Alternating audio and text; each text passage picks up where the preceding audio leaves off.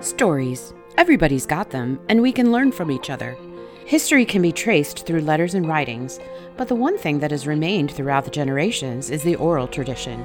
Oral history is one attempt to pass along the stories, tales, musings, and remembrances of one family for the benefit of listeners for generations to come.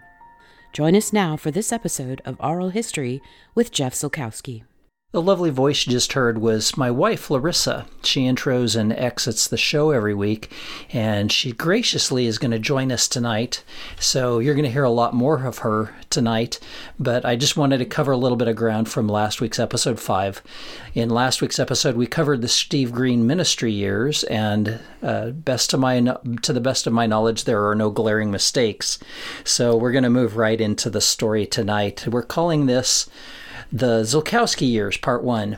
And the goal here is to kind of give you an idea of how Laryssa and I met. And you heard a little bit of that in episode 5, but I want to have Riss give you her perspective. Hello, everyone. So I was born and raised in Indiana. I had to think a minute, but all my family is currently there, my immediate family. So in January of 2004, I was working as the assistant to the dean of the College of Adult and Professional Studies at Indiana Wesleyan University in Marion, Indiana. I owned a house there. My parents lived not far away. At the time, my grandmother was living with my parents, and after work, I would often go over to my parents' house for dinner, then help with my grandma, just take a little of the load off my mom. And so that's what I was doing. Then Indiana Wesleyan started opening regional campuses, and in the spring of 2004, I came over here to Cleveland for a week because I was the girl. My boss Josh called me the keeper of all knowledge of the College of Adult Professional Studies, or something like that. Josh, you can pop in if you'd like and correct that. But I was the person they called for all the questions. So my boss, the dean, said, "Hey, can you go over and just help them organize things?" So I came to Cleveland for a week and helped them with their grand opening. So that's how I got introduced to Cleveland. And I knew the other staff members. There were 4 or 5, I think, on staff. And so I knew them. But it went really well, and it was a lot of fun. And Josh Fisher, who is the regional dean here in Cleveland, decided that once he was approved to hire a position of a student services coordinator, he wanted it to be me. And I thought, gosh, I don't know if I should do that. And my sweet grandmother, who was she was a pip, Dorothy, she took one look at me and she said, "I think you'd be stupid not to take the job." All that to say, the end of June 2004 found me packing up a truck. I found renters for my house and I drove here to Cleveland, only knowing the few people that I worked with. And my biggest concern, I think, when I moved here was finding a church, because I was very involved in Upland Community Church. Shout out to all of you there in Upland. It was the church I grew up in from the time I was, 11 or 12. And that's where I came to know the Lord. And I was so involved there. I was involved with the youth group. I sang in the choir. It was very important to me to find a good church. I hadn't lived in a big city for quite some time, and I thought I just didn't know really where to start. So I said, "Okay, Lord, it's up to you." Tell them where you moved. Well, I will in a minute. Okay. He's getting ahead of me. Anyway, so I've been here for a couple weeks. I found an apartment, moved into my apartment, and it had been a couple whirlwind weeks. So I finally was like, you know what? I should tell everybody what's going on, because my family knew, but really, it kind of happened so fast that a lot of my family, my friends and extended family, didn't know that I'd moved. So I pretty much sent an email to most of my contacts lists just saying, hey, this is what happened and here's where I am. And the next day I get a phone call. And I think it was a weekend. I think it was a Friday. And you remember Brian Howell that Jeff talked about? Good friend of his, worked with Steve Green. They were roommates, good friends, wonderful friends. Well, I went to college with Brian. And we had been good friends too. And I had, obviously, Jeff told you that there were times that I had visited Brian at Steve Green concerts, and we probably met, but we never remembered it. Anyway, it was Brian on the phone. And I go, oh my goodness. It was a local number I could see on my, I could see on my phone that it was a local number. I was like, oh my gosh, they're in town for a concert and I have to leave, in like an hour to go back to Indiana for something. And so I wasn't going to get to see the concert. He goes, actually, Jennifer and I live here. And my brain about exploded. And I said, what are you talking about? He goes, yeah, I am the worship pastor at Cuyahoga Valley Church. And I said, well, where is that? And he told me, and I go, oh my goodness, I pass that every day when I get on the highway to come to work because my apartment was just down the road. And I said, I wondered what it was because there was no sign. I never could see the sign there. I was like, I always wondered what that building was. Well, and then I was like, well, now I know where I'm going to go to church. So we arranged to meet the next time I was in town. So the following weekend I was here. I walked up, hugged Brian. I had met Jennifer before. And just had always thought, I think we could be good friends if we ever lived close. And then there they were here. So it was great. I was welcomed in to meet all the worship team and all the band. And Patty Gilmore, if you're listening, she was the first person that I met at CVC. And she was just so welcoming. And I always will remember that. So I found a place to go to church, and because Brian and I knew each other and had sung together in college, he put me on the worship team, and so it was great. It was like God answered that huge prayer of mine to just have a place to minister and to be ministered to. Very soon after I got here, I didn't even have to look; it just landed in my lap. So I was so glad to know some people because it was difficult to move away from my family. It's only 4.5 hours, but, when I would go over there pretty much every evening for dinner to my parents, and my sisters didn't live far, and it was hard, and I was lonely. But Brian and Jen would have me over occasionally for dinner. And I remember talking to Jennifer one time that summer, or maybe it was soon after I got here, and I just said, I'm lonely. I wish I could meet somebody, because they had kids. Emily was, I don't know, 2.5 or 3, maybe not even 3. She was about 2.5 because Meg was just a toddler, just a baby. Megan was just a baby. Now they're, a senior in high school and a college freshman. It's crazy. But, I wanted kids. I wanted a family. And they said, well, we kind of have somebody in mind for you. And so then they told me about Jeff. I think this was actually in September of 2004.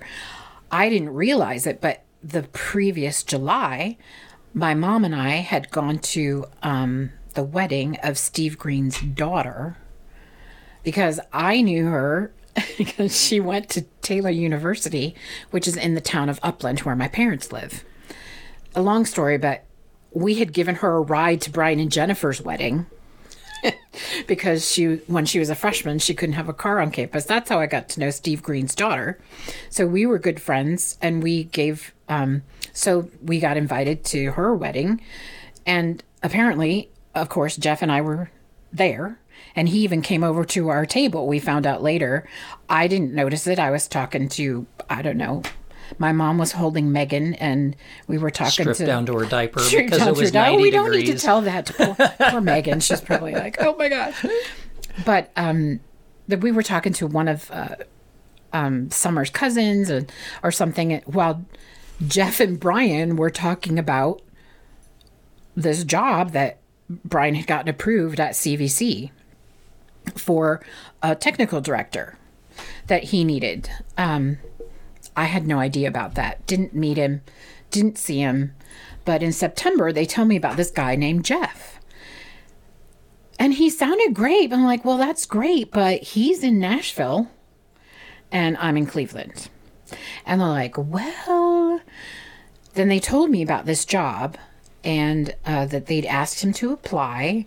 And they're like, he might end up here. I'm like, okay, that's great. Well, and it doesn't help me right now, but okay. One of the things that I didn't point out last week is that when Brian was about 2/3 of the way through the process of hiring me, they had another candidate apply, and he called me and I said, Brian, you have to be completely trusting of God in this process. So you have to vet this guy and see if he's the guy. I said, it may be what God has for you and it may not be me. So I kind of threw myself on the grenade, and obviously it was me and not him. I don't know where he ended up, but it was to be me for a whole myriad of reasons. And I spoke about one of those last week when I talked about in the job interview process, I actually met with Dan Burgoyne, his wife Joy, Rick and Marianne Duncan, and Brian and Jennifer, and said to them at that meeting, I think I may have come to Cleveland to start a family.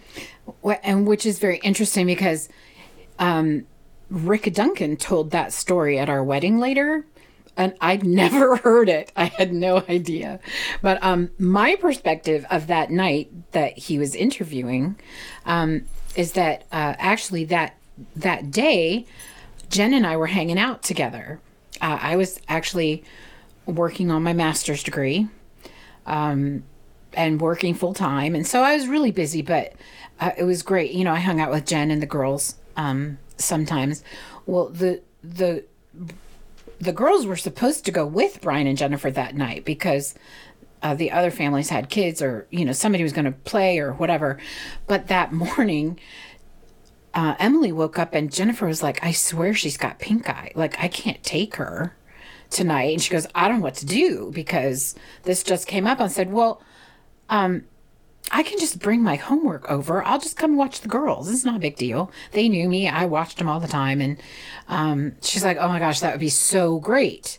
And she's like, then, well, you know, Jeff is staying with us while he's interviewing. And I'm going to try to figure out, you know, a way for you guys to meet that's not awkward. I'm like, okay, it's already awkward because now I know that you're going to try to do that. And, but it actually turned out just totally normal. And after they came back, I had, Megan was asleep, but Emily's just, she was so fun. We had so much fun together. So we were playing and I kept her up late. And so we came, they came home and they came upstairs where we were playing in the playroom. And Jeff followed Jennifer upstairs and I saw him. And I saw Emily's face when she saw him. And she was just delighted because that's her Uncle Jeff. Like, she knew him. Megan didn't really remember him, but Emily remembered him from Nashville. And I always trust kids and dogs. If they like a person, then that person can be trusted, basically. And Emily was just delighted to see him. And then I watched him, you know, he came up to me and I remember he smiled and he said, it's very nice to meet you. And we shook hands and his handshake was a firm, dry, warm handshake. It was just great. And he looked me in the eyes and I believed him when he said it was nice to meet you. And I was like, it's nice to meet you too. Here I'm thinking this whole time that because Brian and Jennifer have told me a lot about Jeff. And I thought they told him a lot about me, but apparently this was not so. Couple of things I want to point out in all of that too. I was there probably within the first 3 days of Emily's life. I held Emily as a baby back in Brian and Jennifer's house back in Tennessee. So I had been a part of their lives from before Brian and Jennifer were even, before they ever met. And in all of that, like, we look at this from the perspective of, wow, isn't it cool the way that happened? But in Christianity, we look at it from the perspective of, wow, do you see God's hand working in his sovereignty to bring things together? Even a case of pink eye that the next day was gone. Mm-hmm. And that's how he works. He needed to get Laryssa into their house that night and to be there and to be comfortable and to bring me home from this time where I had just said to these people that I may have come to Cleveland to start a family. And here I shake hands with this young lady, and that was the time. Like, there were no immediate sparks. There was not a recognition of love at first sight. There wasn't anything of that nature. No, but there was this comfort. Mm-hmm. I have to say, too, that I was always a little socially awkward around guys. I didn't date much in high school or college. I was every guy's great friend.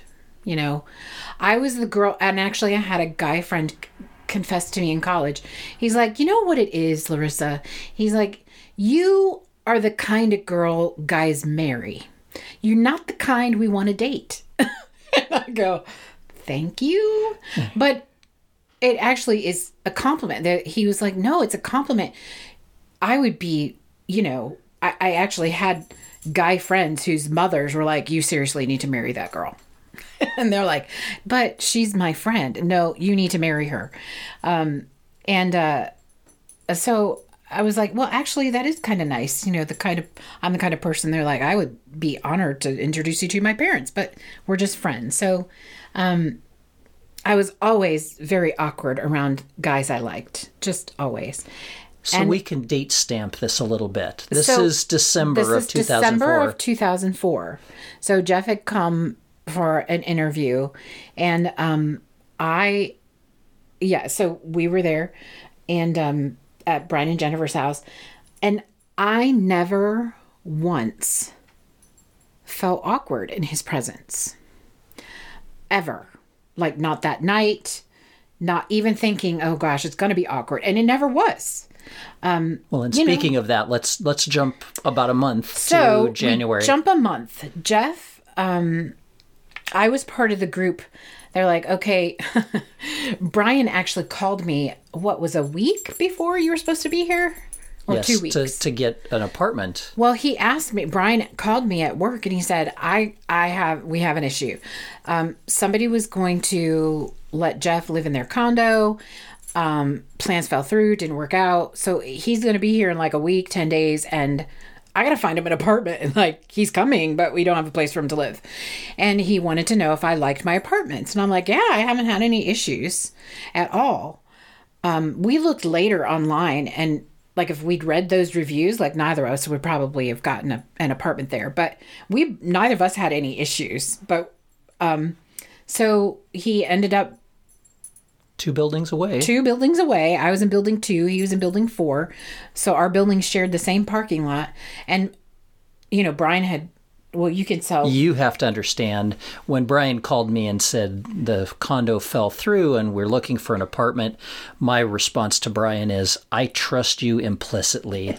Like, Brian is so much more picky about things like that than I would ever be. And I just told him, I said, if it passes muster with you, I'm going to be thrilled. I didn't know at the time that he was speaking to Laryssa about this place.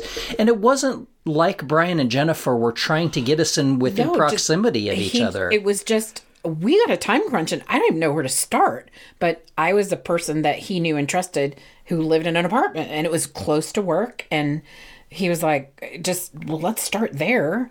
And so, yeah, it worked out great. he found it was a fourth floor apartment for you, right? And I moved in. I pulled in on a Thursday in I a was truck. there. I was there to help. I was one of the people there Unload. to help unload. I don't know if we talked that day even. Yeah, it was we probably were 50 busy. degrees. It was beautiful. The next day it started snowing. It didn't stop until May of that next year. But at this point, we're kind of settling into a groove, and we move into the weekend. Saturday night, I'm actually kind of in the saddle for the first time, and we do Saturday night service. Riss is on the worship team. I'm running tech, and a group of people decide that they want to go and have a dinner together at a restaurant nearby. Yeah, because the service was usually at 5:30, and we didn't always eat before. You had to be there early to rehearse, so most of us hadn't eaten dinner. So we did it a lot, actually. On Saturday nights, we'd go to service, and then, I don't know, a group of us would go eat somewhere. So a group of us went to dinner. Well, I didn't know where they were going. They said, oh, let's go to Simon's restaurant. I didn't know where that was, and Jeff didn't know where that was because he hadn't, he'd been here maybe 48 hours. I don't know. So we followed Brian and Jennifer. Correct. We had both driven, and I didn't know him well enough. So there's Brian and Jen and Jeff and me. We're all driving together.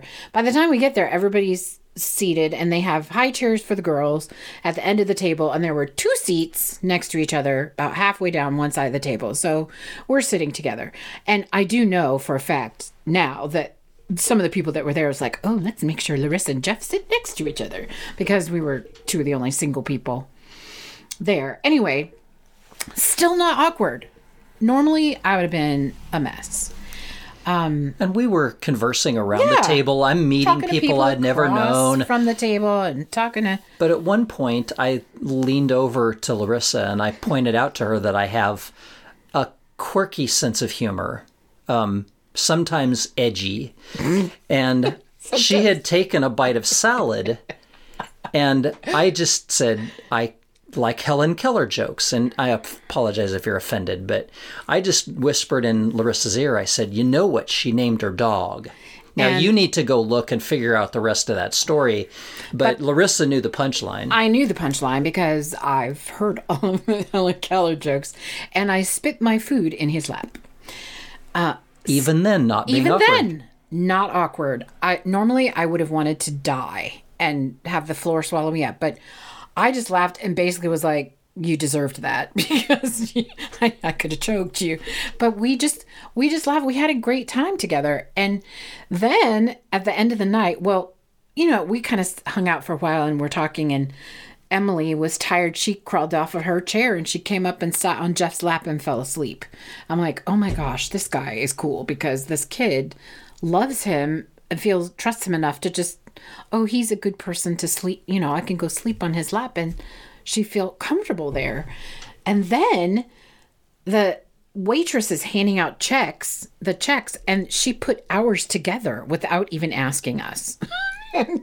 Again, I wasn't embarrassed. And I said, I just have, I have cash. And he was going to put it on a credit card. He goes, well, and so I handed him the cash to cover my part, and he goes, well, this won't cover both of us. I was like, oh my gosh, it was just funny. And we just have always been that easy together. Now, I have to explain that as a dude, I didn't know what I was doing, okay? I liked this young lady. I enjoyed spending time with her. We were still just being friendly with one another, being friends in groups. We barely knew each other. And so a month went by before I asked her out again. Now, you have to understand, in girls' minds, I know all of you right now are saying, you waited a month? Well, and every dude is going, what? What's the big deal? I was just waiting for Laryssa to cycle around and be on the worship team again so I could be casual about asking her to go somewhere else. Well, and that was okay, because we just met. So this was January. And so in February, it came back around. I was on worship team, and I really wasn't expecting anything, but he stopped by. And after the Saturday night service, he and Brian and Rick Duncan would like just have a little powwow and say, okay, do we need to change anything for Sunday morning services?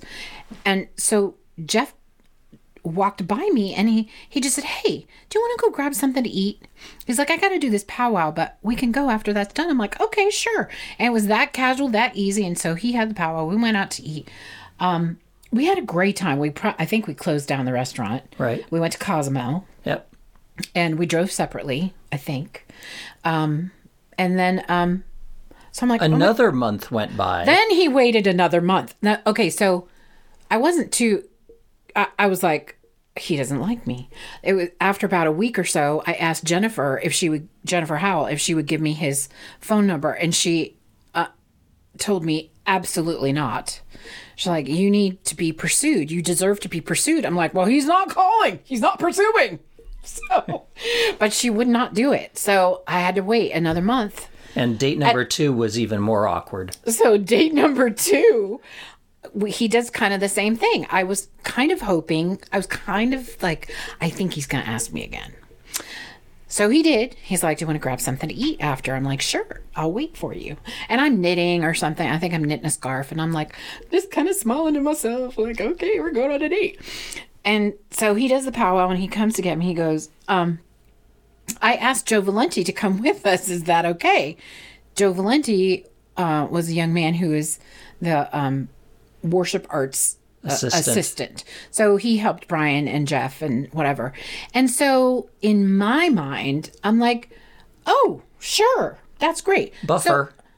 So yeah, I'm thinking, okay, this is a buffer. Like, so this is the way he's telling me, I really like spending time with you, but I don't want to date you, kind of thing. I'm not that deep.